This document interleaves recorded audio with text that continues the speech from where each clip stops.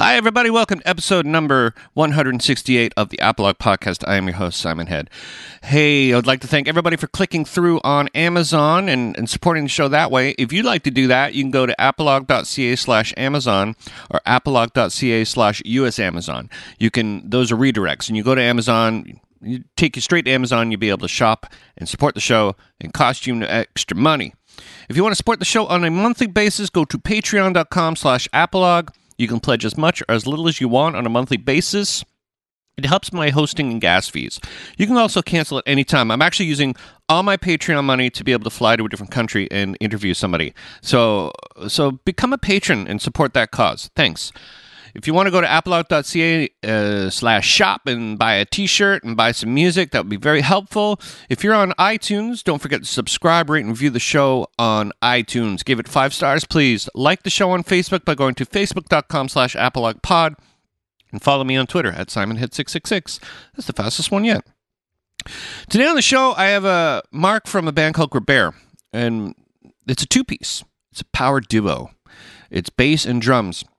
And it's really, really heavy, and it's really, really good. Graber's got a new record out, and it's called Cemetery Preston. And it's out on February 2nd. You can check out their new video called Grave Plot on YouTube, and they have some Eastern Canadian tours happening.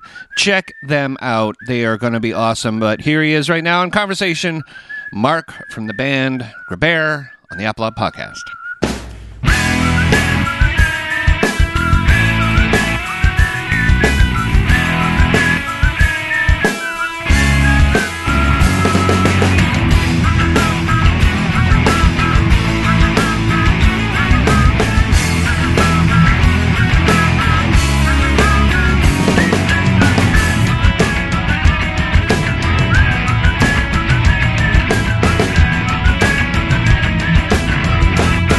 I really enjoyed your songs because there's two things it reminds me of. It reminds me of No Means No, and it reminds me of Slayer. I don't know why the Slayer part comes in here. It just does. It's just intense. Oh, thanks a lot, man. Those are two amazing bands, and to be compared to them, I feel undeserving of, but I will take the compliment. That's super nice. Thanks, man. Yeah, the bass tone in particular. I mean, it's exactly like, I mean, it's you ever heard that? You've obviously heard of No Means No, so you've heard Wrong then, obviously.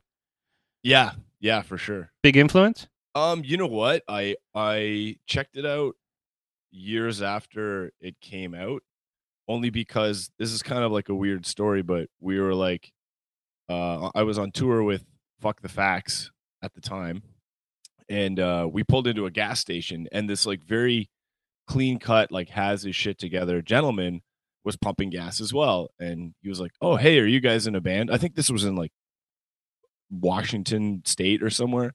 He's like, "Oh, hey, are you guys in a band?" I was like, "Yes, we are." Like, "Hey, how's it going? Like, let's high five. Like, sounds good." And he was like, "Actually, I make merch for No Means No. Do you want a shirt?" And I was like, "What?" He's like, "Yeah, I make all their merch." I was like, "Okay." And he gave me the shirt, and it was like, it had like the goat on it, and it said Wrong. And I was like, "Oh, this is like," it was too large. It was like a large, and I wear a medium, but, and I was like, "Man, I have to check this out now," because I listened to No Means No, but I didn't know there was an album called Wrong until he gave me the shirt, and I was like, "Thank you very much, sir. I will." This is some good cross promotion you've just done. That's one of their best albums. One of my favorite albums. They were a 3-piece at that point, but they started off as a 2-piece too. You know what? I did not know that. Yeah. I didn't realize. Yeah, they started off as two brothers, and they put out like 3 or 4 albums before I think they got a guitar player. And then they expanded into the Hanson Brothers, which how did that work out? They got a drummer to play in the Hanson Brothers, and they did a tour once where they went across Canada as No Means No with 2 drummers. And it was it was super awesome to see because they would do these double kick progressions and they would share kick drums. So it was like just so good, so well played. And then their intermission, they'd come out and do Hanson Brothers, or sorry, their encores would be Hanson Brothers songs. Oh man, that's awesome! And then they toured all the way back across Canada as the Hanson Brothers. And I thought it was such a great idea. John Wright was on the show, like, I think almost 2 years ago now. And he was like somewhere way up north, BC. like where the internet's really bad. And he Yep. called. I think he called on the phone. Oh, he like called into the podcast and you had to like patch it in through like Yeah, Google calls. I or used my something? phone. I know I used my actual phone. I had to plug it into the system because he didn't have internet. Oh man. Actually, you know what? Not to be like Captain Stories over here, but that actually reminds me. I don't know which member of No Means No I spoke to on the phone, but we were playing another band I used to be in called Tugna. We were playing a show in Nanaimo, and this woman approached us after the show and was like, "Hey, that was really good. That reminded me of No Means No. My boyfriend is in No Means No." And I was like, "That's super cool. Like, I really like that band." She's like, "Do you want to talk to him right now?" I was like, "Well, Okay. oh, yeah, yeah, sure. Like, is he around?" She's like, "No, I'm gonna call him right now." Whoa. I was like, oh, okay. And she just stood right in front of me and like called him on her cell phone and was like, "Okay, yeah, I just saw this really great band. Yeah, his name is Mark. Here you go." And she hands me the phone. I'm like, "Hello," and I don't remember his name. He's like, "Hey, how's it going? It's so and so." I was like, "Hey, how's it going?" This is weird. Yeah, I was like, "You're no means no, eh?" And he's like, "Yep." Or all right, or you know what? Right on. I like your band. I'm gonna put your girlfriend back on now. So yeah, I guess I have spoken with one of the members as well on the phone. It was So you're a like best lovely friends then? experience. Pretty much like best friends now. So you talk on Yeah, the phone. I named dropped No Means No for the next like 8 years after that. I was like, yeah, me and No Means No, good Yeah. buds. Yeah. But they're like, what's that mean? Because not a lot of people really, like the normal people haven't really never heard of No Means No. Normal people. Yeah, I agree. I agree. Like a normal music listener would be like, what the fuck is that? Yeah. There was a whole sound in Victoria that sounded like that. I don't know if you knew about that, but like in the early 90s, every band that seemed to come out of Victoria sounded like No Means No. No, I did. I wasn't aware. Were there any other good ones that you I would can't, I suggest? names don't know. There's one that had a girl bass player singer, and they sounded more like No Means No than the rest of them. And I can't remember now what they were called, but it had that sound, like because I think they recorded out that way too, and that sort of came their sound is distinctive to what they did, with the drum sounds particularly. But enough of that hot No Means No talk. You know what? Actually, I one more thing to add on No Means No. I feel like the name No Means No was ahead of its time, and it totally like because now you'll say like No Means No, and it's like a very relevant thing in our culture. Like Yeah, it's like No Means No is like they're like the flag bearers for consent culture. yeah, So good on you, No Means No. You guys are a good band, and you've got a good message. yeah. Even I'm not even sure if that's what it meant originally. I think that was the original meaning. I think in the '80s and stuff when they were sort of breaking out. And but no, what a great band. That is Yeah. that's the No Means No part, everybody. Let's move on to Gribert. Let's Now see how long we can talk about No Means No. yeah, yeah. Let's see if we can go like It's been 3 hours. 8 minutes of No Means No No Means No talk. And I like I said, I've hooked up with your publicist now. His name's John, and he keeps sending me fucking awesome bands, and I can't pick them all. I can't do them all. Otherwise, it would be the Montreal or / Quebec scene of bands because he sends me all the bands. And where are you actually located? Steve and I live in a city called Cambridge, Ontario, which is about an hour west of Toronto. So you're not from Montreal. Oh, okay. No, we're not from Montreal. It seems like every band he works from is from Montreal. I guess he's from there, so he's That's his thing. that's his deal. I know where Cambridge is. It's a good town. It's okay. Yeah. So okay, so you were obviously you've been in bands and you've traveled around, and it sounds like you're pretty versed in the touring trade. Um, so is this how many albums has Gribert done so far? Full length albums. This will be our third. Okay. And when did so what was the where do you record? Um, up until this last record, I would just record everything, like all the drums and bass and vocals and weird noises and whatnot. But for this one, we recorded the drums at a really sweet studio in Hamilton called Boxcar Studios with a guy named Sean Pearson, who he's recorded like a ton of wicked bands over the years. Like I know he recorded Curse and he did like all the Shallow North Dakota stuff, and he's just like the sweetest, most professional dude. And he recorded the drums for Cemetery Preston, and I just recorded all the rest. So you must have a studio then. You're a studio fella. A little bit. Like I've got the most bare bones rig, man. Like I've got like an 8-channel interface, and I just set it up at the jam hall and take probably far too long to like get sounds and get it to sound good, just to try and make up for the fact that I don't really have the most amazing gear. But I feel like the atmosphere of letting me do it like in a relaxing way, at least for the bass recording, it's I think it's well worth it. I like doing that. I do some mixing on the side, and I really like the art of engineering audio and really trying to like bring something to life in that way. Yeah, I mean, when I listen to the songs, there's such a sense of urgency too. I mean, when I hear it, it's like if it gets you sort of sitting on the edge. It gets me sitting on the edge of my chair when I'm hearing it. It's like, okay, I know where this is coming from, and it comes from a very pure, like, place. And the sounds to me, it's like, yeah, especially I mean the bass and the drums. It's phenomenal. I mean, like you guys have done an amazing job, and you're a a duo, right? Yeah, just bass and drums for us, man. Makes great for great touring because nobody can team up on each other. Wow, man! You know what? I never thought of that. That's a really good point. You always have a tiebreaker. There's like you got to bring somebody to break the tie. Well, and also too, we like Steve and Grabert. We were in a band earlier. That band I was saying, Tugnut, and there was a third guy in that band. It was guitar, bass, and drums, and the dynamic was always like it was always 2-on-1, but the two would always switch.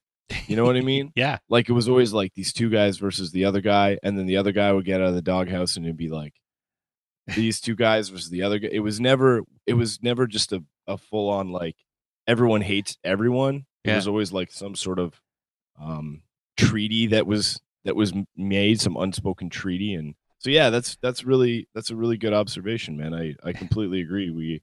We just hate each other, and that's it. Yeah, it's easy to do that though, because then you've got a partnership. If you're dealing like in a band where you have three people, I played in a 3-piece band too, and it was towards the end it was hellish. It was not fun because it got to that point where you're just saying everybody hated each other, and we do like these 4-month, 3-month tours. We would play like 15 shows, and it's like, like broke and poor and starving and sick. And yeah, man, we did one of those too, one of those 3-month 15 show tours, and yeah, that'll fucking test you, man. That's how not to tour ever at all. The definitive guide. Just don't do that. Yeah, book shows, because we'd leave. Because we played out of Winnipeg, and that's where the band was out of, and I moved out there to be in the band. And we'd leave, and I go, "How many shows we got?" And I'd hear like, "Oh, we got a bunch." I'm like, "Great. Where's the first show?" Yorkton, Saskatchewan. Okay, great. And then we get there, and they go, "How many more shows?" I don't know. We'll figure it out. And you're like, "What? Okay, now where are we going?" Yeah. We're going west. Okay, great. So then we'd like go and like bang on doors at clubs saying, "Hey, can we play tonight?" And they'd say no. And then we'd go find a house and play at a house somewhere. It was fun. It was fun in the like now it's romantic fun, but it really did suck. Oh yeah. No, for sure. And we did the same thing. We'd have like 3 days off and be like, "All right, let's go on MySpace at the time and be like, let's see if there's some shows we can hop on." And yeah, it never really worked out. And getting into the States was always like a big challenge. Like, were you doing it pre 9/11 or post 9/11? We were doing it post 9/11, but we would always go through the proper immigration channels. And yeah, we would always get like work visas and do it semi legit. Yeah. Not us. Oh, you guys were doing the old sneaky, eh? Oh yeah, it was bad too. But some of it was like 1993, so it wasn't like the terrorists were coming, nor they had any fear of terrorism. They were just afraid of Canadians coming and I don't know somehow like I don't know Russianizing everybody.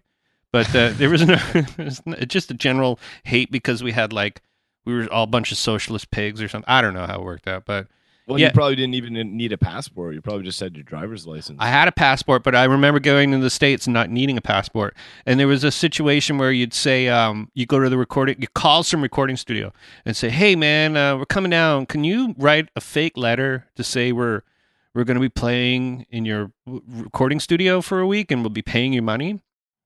And half the people would say no. But what we ended up getting across under a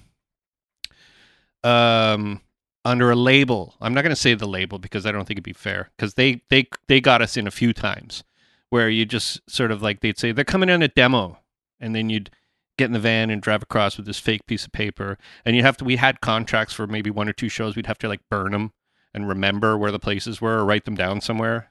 So That's awesome. so sketchy. No doubt. Look at me. I'm a man now. I got a recording studio. I'm a man. Nah, Nah, not you're really. still that you're still that 13 show in 3 month kid at heart, man. I try. I mean, Never lose that. no, I know. It's funny that I mean it's kind of what the show's about. It's like a lot of people get older in life and they change, you know. And I've changed. I know I have. I have kids. I have a mortgage, you know. And I'm sure we all have our expenses and our jobs, and people have to get their shit together after a certain amount of time. But it all does come back to music. I mean, is that sort of must be your passion? I would imagine. Yeah, it's definitely my passion in this in this horrible existence is just to play music and to write music, and it's something I it's sometimes a detriment, I feel, to my life, Mhm. because sometimes I get a lot, most of the time I'm like really obsessive about music and I focus on it all the time, and it's like it's all I want to do all the time, and I'm trying to like force myself to, get an apprenticeship and do work and like not work some burger flipping job until I'm 50 years old, and I realize I've just like literally like fucked myself royally. But Mhm. it's hard, man. It's definitely a passion, but there are some days where I'm like, I wish I fucking never. I wish I just didn't even care Yeah. about music at all, because it envelops me a bit too much, I feel. Well, being a musician myself, I totally know where you're coming from because you can become the most selfish prick on the face of the planet, and partners don't enjoy that. You know, girlfriends, Yep. wives, kids, you know, if you have, or if you either or. But to become a musician, it's so personal. And as soon as someone sort of says about your craft, like, oh, maybe you should just go look for a real job, all of a sudden they're the enemy. And I've learned to deal with those demons a lot. Like now it's like, yeah, you know what? I don't need to be in a shitty club somewhere. I don't need that. No, I hear you, man, and I'm like, I feel like I'm slowly getting more climatized to that mode of thinking over time, but and it's not even touring, it's just like writing, and it's just something about writing music. I find I'm doing it every single day, and like sometimes I have to like set a timer and be like, okay, only an hour today, Yeah. because you're just gonna fucking do it for 4 hours, and then at the end of it you're gonna have not eaten since lunchtime, and you're just gonna be some frail Howard Hughes looking dude with fucking Kleenex boxes on your feet. So, Yeah. buck up, eat some Harvest Crunch, and fucking just get your life together. It's you're right. It's so easy to get stuck in a rabbit hole especially when you're sitting in front of gear and you Yeah. want to create. And we're in this nice little world now where our our computers aren't just for porn anymore. You can actually make music with it. You can You can do all sorts of, you can see the world, you can learn stuff. But when you sit behind that computer or screen or whatever you're doing, it used to be elite, you used to go to the studio and used to like, work on something and get in the weeds or any other catchphrase. And then, and now it's like the weeds are so deep because the choice is so vast, to where you want to go with musically. Yeah, I agree, man. Like, and that in itself is a blessing and a curse. I find like there's nothing. I think John Cleese said it best. Like, I guess he said he doesn't know where they get their ideas, but they sure as hell like don't get them from their laptops or something. It's like bringing something tangible from reality, and then kind of like molding some sort of music around that, not just like sitting at your computer and just masturbating with some synth plug-in for 8 hours until you've got the right fart sounding bass tone. You know what I mean? Like, I do. Yeah, it's hard. So how do you guys write? Do you write in the room or do you write individually and come to stuff like?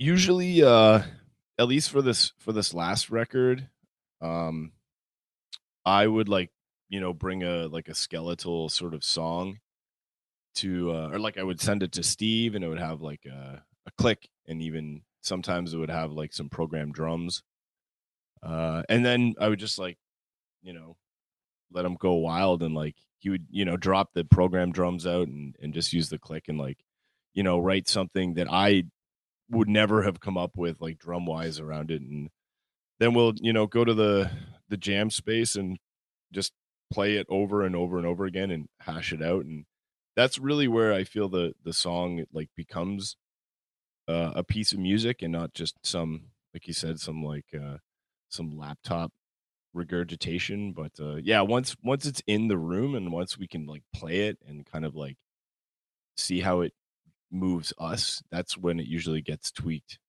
in its best way. That's an interesting concept. I mean, it's a concept it's a neat concept because you've utilized, you work it out, because a lot of people jam. They just jam. And then they jam and they come up with something, and then they have like a 4-minute thing that has 20 different parts, and then nobody wants to filter it because it's, it's been made on that sort of like in that room in that time. So trying to edit something like that is probably difficult. I've never been a jammer. I've always sort of put it together and then sort of go to the people and say, what do you think of this? And then they put their own thing on it. But I've never gotten to a room as of late to actually work through a song. And that's the part that I think is missing with, today's musician, where they don't get to sit in a room and look at each other and go, what do you think of this? And then they go, I like that. But you guys actually go in with a plan. So that's pretty utilizing your time in a good way. We try as best as we can, like, and that's not to say that everyone needs to do that. Like if I kind of envy songwriters who can just have an idea on their own and like make it on their laptop, and then it comes out, the demo is like this brilliantly produced piece of music and it's done and it's a wicked song. Like, I guess I just don't have that gift. I have to like hear it being played on real drums and real bass at like an obscenely loud volume. And as of late, like even when I'm like kind of forming riffs and ideas, like I'll go down to the jam hall and I'll just riff out on my own for like an hour or 2 hours, and then bring that back and like kind of edit it at that point and see, like, because I already know that it works in that setting, so I can be like, all right, well, I know this will like not sound like total mush when we go to play it live, and I can kind of start from there. Yeah, that's such a tricky proposition with loud music, is trying to make it have a place. And you believe it or not, you guys are a two-piece, but even that is trying hard to find where notes fit with each other. And it's good songs click. They have that song just clicked. It's like, well, it clicked for a reason, and nobody can really explain why. And I mean, that's the essence of a good song, whether it be metal or pop or anything. It just clicks and people get it, and yeah. Let's hear a song. I want to hear a song. Let's try to get great in the seal of my life. Spit on a depth of pride after from those I despise, but smile towards.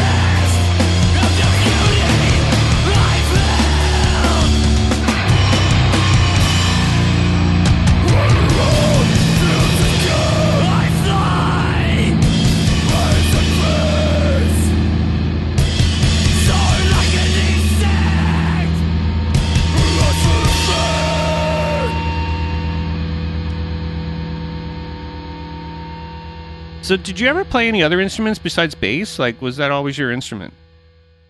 I started playing piano and I had to take lessons for maybe like 6 or 7 years or something when I was growing up. Did you do conservatory?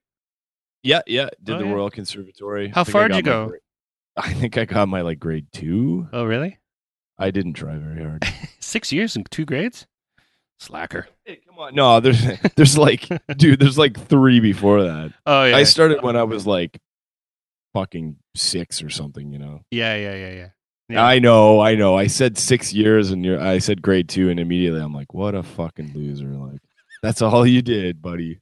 Good job. I got to. But then I got Sorry, to go grade ahead. 8. I got to grade 8. So Jesus. yeah, I was going to go That's to crazy. to music school for it and everything, and I discovered weed and chicks. And it's like chicks don't dig classical piano at all. Can you still play piano? Yeah, a little bit. I know like two songs, 2 pieces, and I play piano all the time because of my work. We have a Steinway, so I get to play it like almost every day. So Oh man, that's awesome. yeah.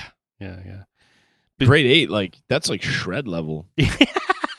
Yeah, the left It hand's is. doing way more stuff at that point. Yeah. Yeah, you're not just doing these like you can play like Schopenhauer and stuff. Yeah, I think piano is a good starting point for all instruments. You know, bass because everything's right in front of you. And you know, when I took up bass, I played bass early on in my rock career in a band, but I love the bass so much. Like I just really appreciate it, and I don't like overplaying. I don't like wankers. Like I don't like the slap guys. I don't like. You don't like Victor Wooten? He's okay. I mean, he gets a pass. He gets a pass because he was on TED Okay. Talks. He was on TED Talks. That's why. There's no other reason.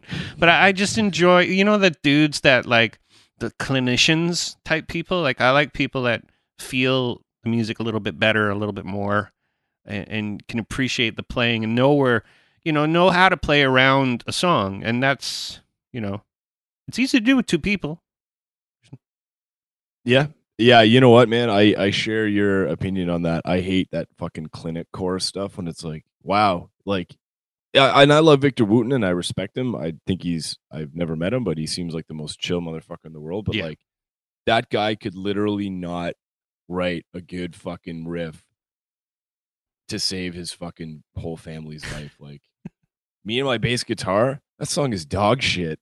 That whole fucking album is just like, yeah. Okay, like, dude, just play the Flecktone stuff, man. Bella Fleck, Yeah. he's got it going on. He's got a weird ass banjo. Okay, Future Man's there. He's kind of a fucking piece of shit, playing some weird ass shit. But like, keep just playing that. Don't play that fucking Me and My Bass Guitar song ever again.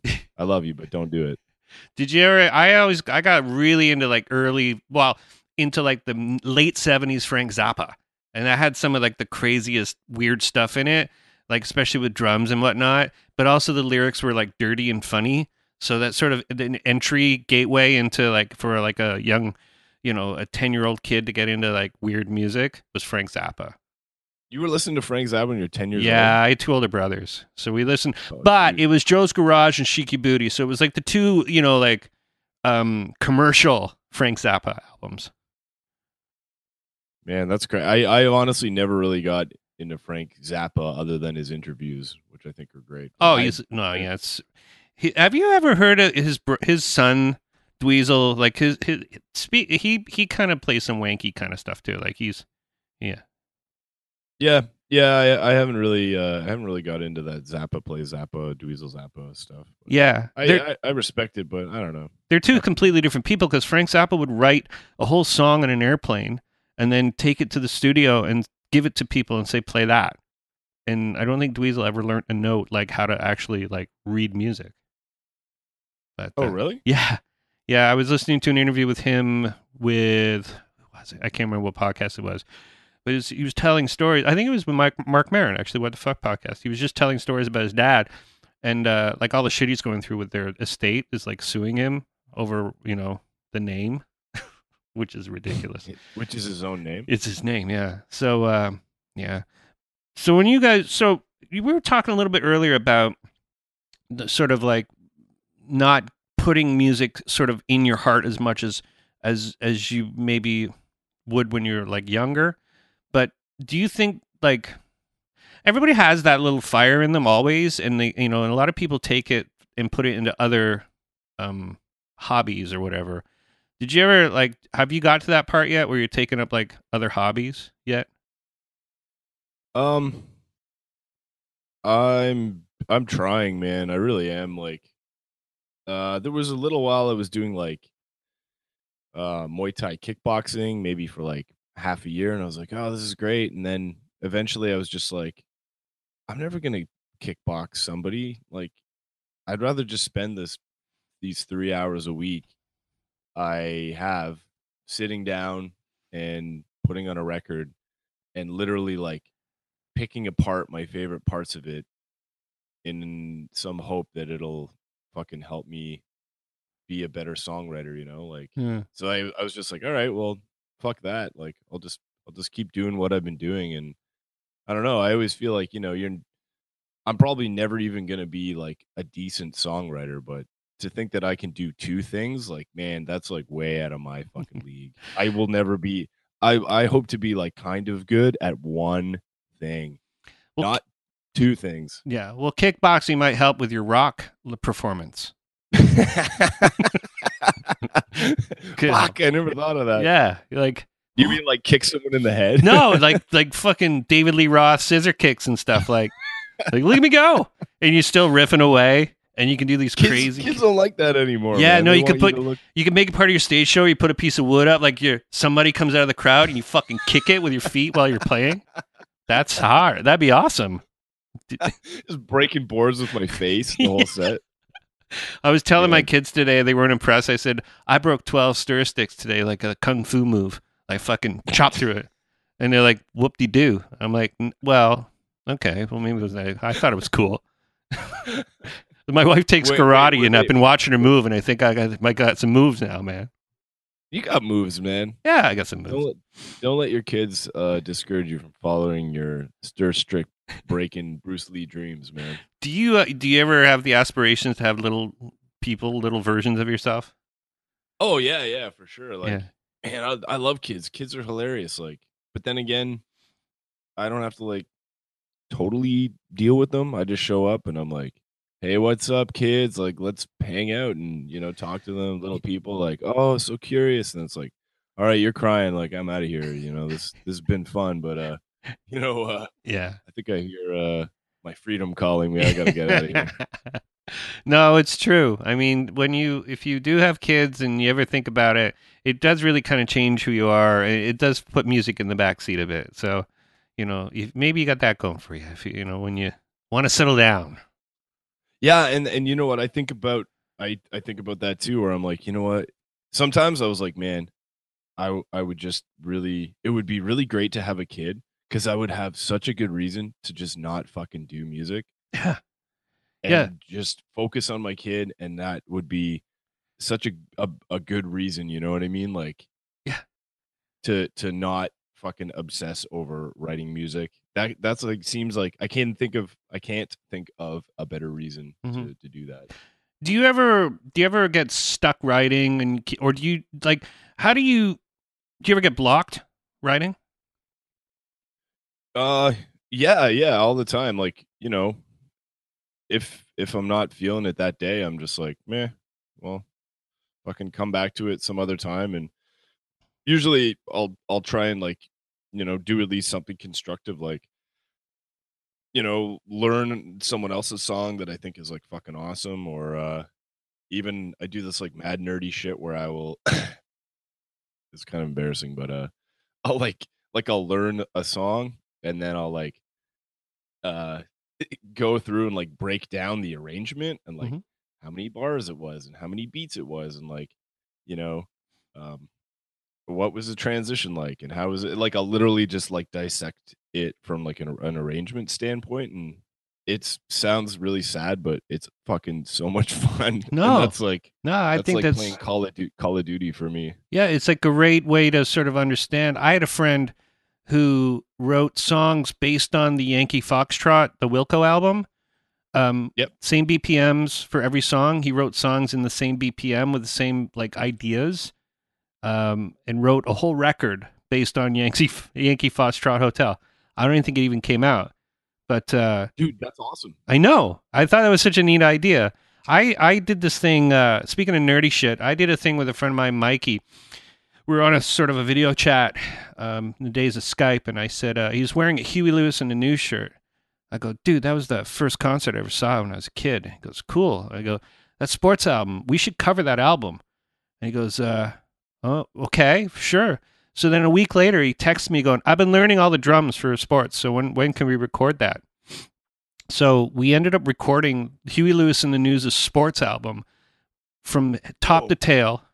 I Want a New Drug, Bad is Bad, like all the songs off that album, exactly how it would sound if we recorded it back then. So we didn't change any of it. Holy shit. So I had a friend of mine, Steve, play all the solos. Like he played the solo for I Want a New Drug, which is he goes, I call him on the phone. He goes, it's so weird. I always want to learn that solo because it's all a solo. The whole song's a solo. So he learned to, and Mr. D from the Salads, he sang on a few songs. That's wicked. Never came out, never saw the light of day. And it's still sitting on a hard drive somewhere. But well, you could never release it because you'd get fucking sued so bad. I think it'd be awesome though, like because our big idea was to fuck with people. We play like the Bovine, and we were going to be called the Fucks or something like obnoxious. And then like it'd be like dum dum dum dum. It's the start of harder rock and roll.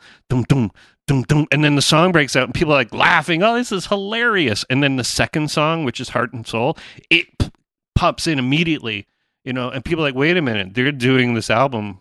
And that would be our way of messing with the hipsters in Toronto. Oh, dude, that would be so good. But you know what? People would catch on. And if it was good, they would people would fucking flock to see that. Yeah, it's such a horrible, the album itself, now it's so dated, but when you're 14, man, that album comes out, it's pretty badass, man.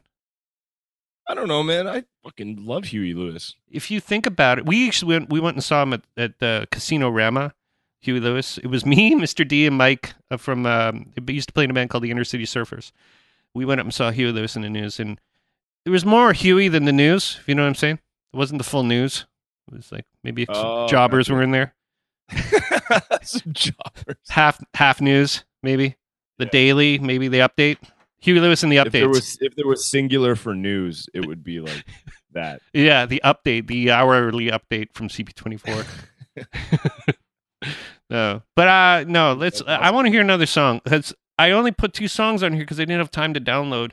What's this one? My fucking eyes are so jacked up. Can I hear that? Burnt Treasures. Yeah. Yeah, Treasures. Okay.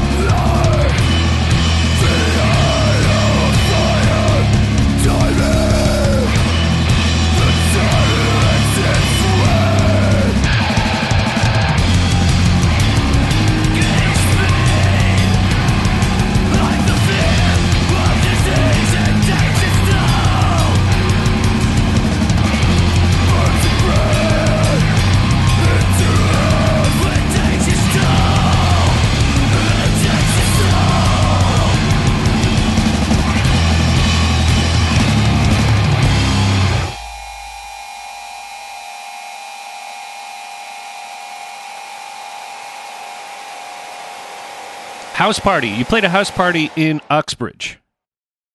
Yes. That's amazing. Yes, we did. How did how did this get set up? And like, how does this get set up now? It's obviously easier than it was 30 years ago. It was this dude named Matthew, and his band. They've changed band names a bunch of times, but at the time, I think the band was Inbred Fist. Was his band, and man, they were like, he was like super cool. He was like, Yeah. "Hey, you want to come play this house party?" And we're like, "Yeah, sure." Like, can you cover like, $50 for gas? He's like, "Yeah, sure, no problem." So we get there, and it's like outside. It's like pretty much in the garage. It's kind of in like a wooded area. There's not a house Sure. to be seen. There's a big long laneway to get there. Yeah. And it's like all these high school kids just like fucking partying it up, and man, it felt so awesome. Yeah. I was like, man, I'm that old guy at the party, but I'm like allowed to be here. Like I'm supposed to be here. I'm not being creepy at all. I'm fucking partying with the youth of today, not the band, but Yeah, I like, know. Exactly. Metaphorically. it was fucking awesome. But at surprise, surprise, the cops got called, and Steve and I were like, we were laughing pretty hard because everyone was like in an uproar that the cops got called. Like, this is like some fucking, horrible injustice Yeah. that's been done. Like, everyone's like, dude, what the fuck? Fucking cops got called. Like, yeah, dude, what did you expect? It's so fucking loud. Like, cops are gonna come. If I was your neighbor, I would call the fucking cops. Absolutely. Absolutely. Super It's so funny. What part of Uxbridge? Because let's not get too general with the area, but did you drive through Uxbridge to get to the place, or was it before you drove through Uxbridge? I feel like it was before you drove through Uxbridge. If I had to tell you around where it was, there's like I think it's literally as you drive past the sign that says like "Welcome to Uxbridge." Yeah. It's like completely wooded area. I think we drove past one Shell station, and that's like the only thing around there. Oh, I kind of know where that is. It's an Esso there, I think, though. We don't have Shell. We don't allow You know what Shell. I mean? It's like, They killed Nigerians. That's why.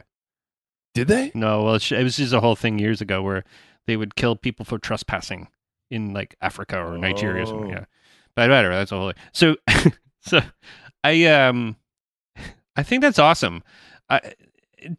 I've played a few of those like in my day, but it's always been like it used to be basement parties. Like you'd play a basement, and then you'd make no money, but you have super fun time, and everybody have a good time. And I was just talking to a friend of mine, Jamie, who's now actually like a movie director, who used to put on shows for my first band in like Timmins, and he would do it, and he'd like tell me stories where he'd like get in his car and drive to Toronto to go buy records.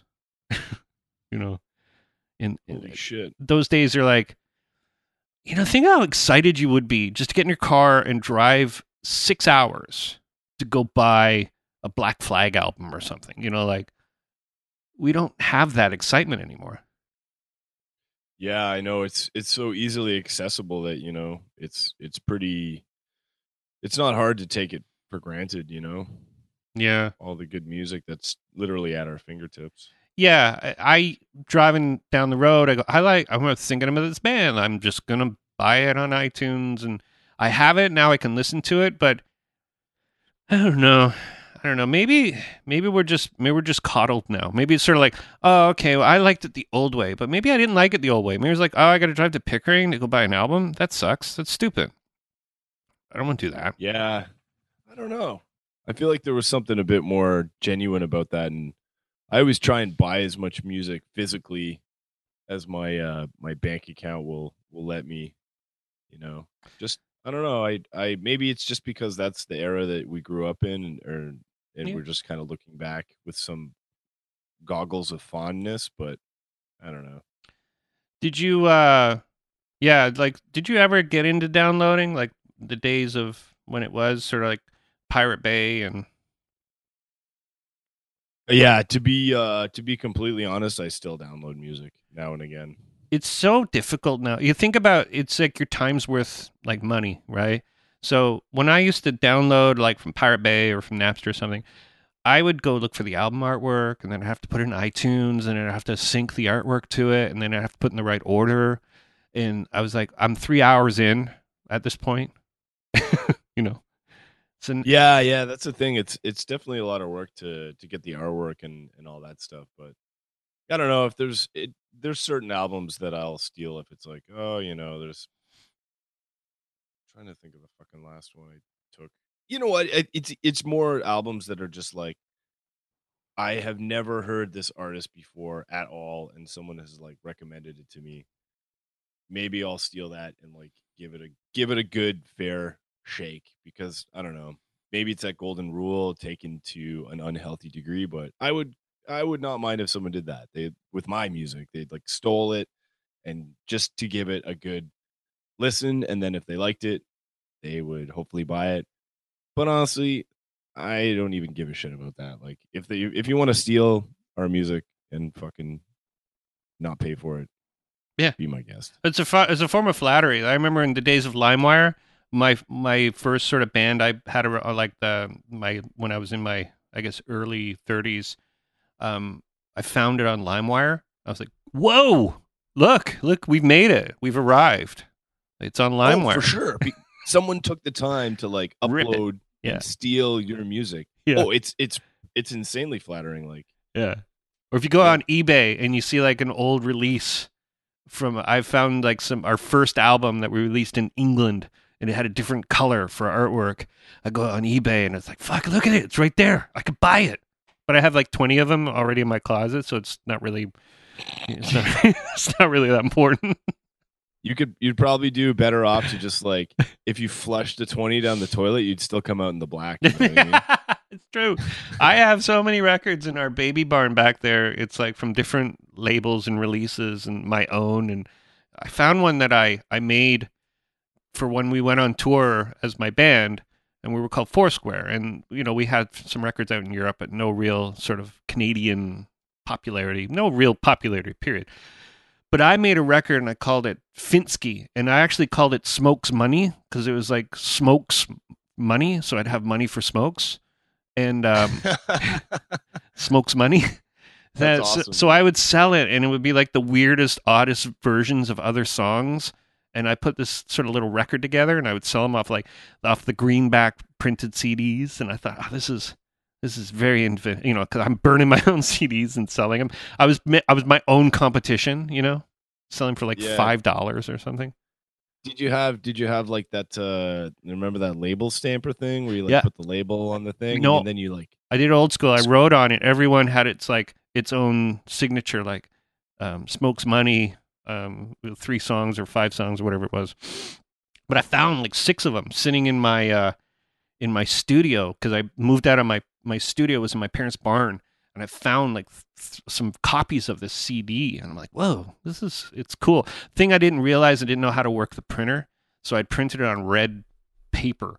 And then when I went to go put the artwork and you put your front artwork and then you go to the back, I'd fold it and it would make like a gatefold, but it was upside down. Like when so I didn't know. Oh no, I didn't figure it out. And I'd already committed to the print, so yeah, locked it in. Yeah, but then you can go back and be like, yeah, I fucking meant to do that. I've let it out now. It's out of the bag. Yeah. Oh yeah, you blew it, man. The one secret you had. Yeah. Yeah. So the other scoop is every time I put a record out, it would have 7 syllables in it, kind of similar to what SNFU did, but I think they did 5. Better than a stick in the eye. No, they did 7. I did 5. That's right. So nobody ever caught on that. Nobody ever caught up on that. Yeah. It always had 7 syllables in it, I believe. Fuck you up like a bad accident. Yeah, 7. Well, ours had 5, so nobody caught up on that. So that's what that means? That Fuilaba? Fuilaba, yeah. Fuck you up like a bad accident. And you know where that came from? That came from Wesley Willis. Do you ever hear of Wesley Willis? Oh, yeah. And Rock on Chicago, Rock on Chicago, Rock over London, Rock on Chicago. Pepsi. That Pepsi. I met him. He was dead now, but he was a fucking freak. and he was supposed to play and open up for Sublime, and Sublime didn't make it across the border. So it was Wesley Willis and a Celtic folk band at the Town Pump in Vancouver. Holy shit! And it was him and his metal band. I don't know. He was a trip. But so, anyways, I've commanded the conversation here. No. I think I'm gonna start a podcast and have you on, my friend. I love that. You know what? Podcast's the way to go, man. This is my new favorite band. So maybe if you want to get out, it's like therapy. Get out of bands, then get into podcasts, because then you can still actually. Yeah, Steve, he does a podcast. It's called Take Her Wide. Oh, okay. And he just had me on for his 200th episode. Whoa. That's cool. He's been doing it for a while, man. So yeah. This is the 168th episode. So, there was a time when everybody got into podcasting, and I think the ones that stick on or hang on. What's his podcast about? It's just like general, life stuff, It's just him talking to, a lot of musicians and a lot of just like people who just live not very normal lives, and I guess according to us, not very normal, but yeah, no, it's fucking super cool, man. He does one every week, and yeah, check it out if you ever fucking get a minute. Absolutely. Take Her Wide? Take Her Wide, like Taker Wide. On iTunes? Yeah, he's on iTunes. That's cool. Yeah, podcast is the new way, man. I think I've said this 100 times, but it's better to have conversations and talk with people than it is to have like the quick, speedy 5-minute interview, or we're in a new generation now where people are not used to hearing other people talk, and I think that's the fascination of podcasts. Yeah, I could see that. Honestly, man, I never listen to podcasts. Like, I sometimes feel like, I know I'm not the only one, but I sometimes feel like I am. Just people are like, oh, have you heard this podcast? And my partner, she's always like listening to podcasts, and you know what? I just feel like there's so much music I still have to listen to. I can't commit, because then I'll just be obsessed with listening to podcasts all the time. So to be a musician in your world, do you have to be obsessive, or is this a thing that you find helps you, or is this do you think, to be obsessive about music? I don't know. I don't think it's helpful. Yeah. I like I said, I feel like it's a bit of a detriment sometimes to my mental and physical health and emotional health. But yeah, I guess it's all I really know.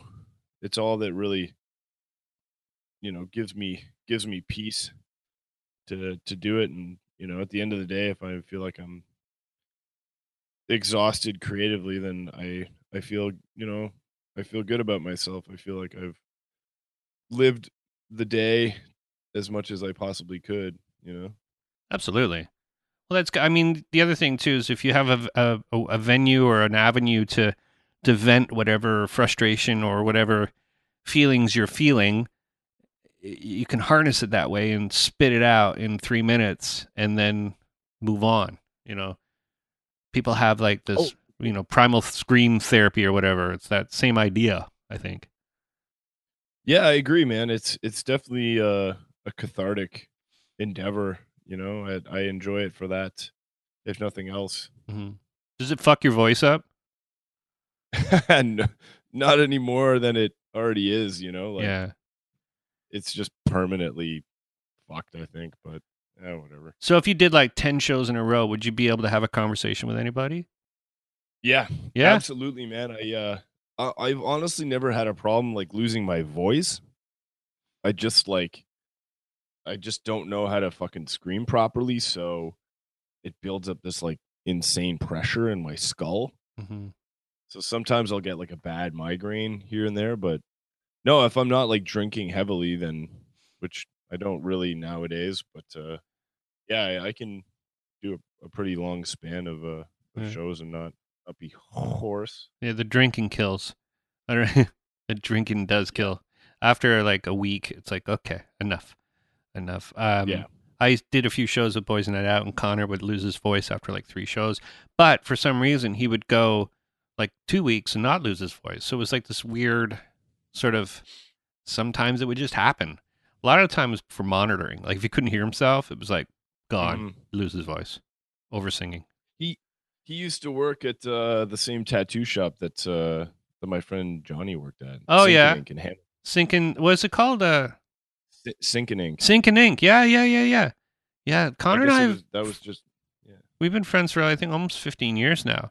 I worked with him over Trainwreck, like the Trainwreck album. That's where I first kind of met cool. them. Yeah, and good, solid dudes. Actually, I'm doing a musical endeavor with Connor right now, where I've given him all the music, and all he needs to do is sing on it. So, if that means a musical endeavor, then we've started a musical endeavor. But no, I haven't heard a note he's written yet. Boys Night Out was fucking awesome, man. Yeah. Still are. I mean, like, you think about what they did sort of like even before like the Make Yourself Sick days and things like that. It was sort of different. It rose above kind of what was happening at the time. People lumped them into other genres or whatever, but I always like the fact, like, that was a big thing. Like, being out from that, like, bands out that way have that nice, that Burlington sound or that Burlington network. Not sound, it's a network of people that just, and it all sort of hinges around Ben Rispin. And, he's a good, solid dude. Known him for years. Who's Ben Rispin? He used to sing in Grade. He was also in the Jersey. Jersey, yeah. And he was in Jersey, not Grade, because Kyle was in Grade. He was in Jersey, and then that Kyle guy was in the Black Marias or something. Something like that, yeah. But but Ben's big band was that. Goddamn shit! Sorry, Ben, forgot the name of your band. It'll come to me as soon as I get off the thing here. It was this band. Saint Elvira Cocktail. That's Ben. Yeah. That's Ben. So he does Burley Calling and all that sort of like that West End kind of stuff. You know, Burley Calling used to be like an open, kind of like a Pootsa Fest kind of thing, but I think it's sort of closed the doors now to all locals only. I think locals only and Trigger Happy. I think that's the way it works now. So that's cool. Yeah. Well, man, cool. I enjoyed this. This is fun. I'm glad we got a chance to talk, and yeah, man. Thanks again for having me on. Like next time we're doing a garage show in Uxbridge, I'll be sure to hit you up, and we'll. I'll be the even weirder older person at the party. You'll make us look like mega young. That's right. I'm doing a beer run. Who's next? Me. Everyone will be like, "Shut up, narc." Yeah. This guy's narking out on us. Hey, anybody know where I can get a marijuana cigarette? I've got plenty of bread, man. Undercover Mountie. Hey, but we can be your like snake oil selling cohorts, and I'll be like, "I'll take one, yo. I'll take 6." Yo, like, that's sick, man. Like other trendy words that my son cringes when I mockingly say it to him. Totes YOLO, bro. That's a good sample. Totes YOLO. That's my new indie band. We're called Totes YOLO.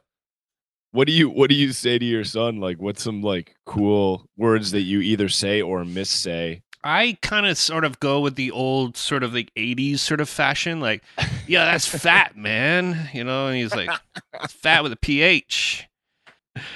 Well, thanks, man. Thanks for doing the show. Yeah, you too, man. Thanks again for having me on. It was a fucking delight to hang out and talk with you, man. We'll have to do it at some point in the future.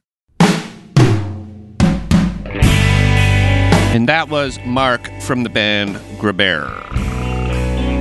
That was fun, right? Good time. Don't forget their new album called Cemetery Preston. It's out on February 2nd. They have a new video called Grave Plot, and they are on tour in Eastern Canada in this year.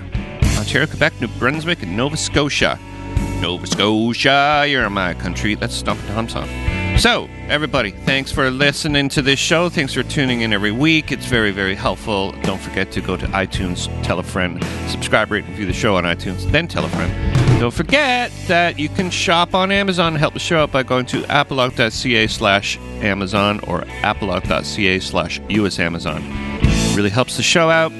Don't forget to become a patron on Patreon. I know it's confusing. Stay with me.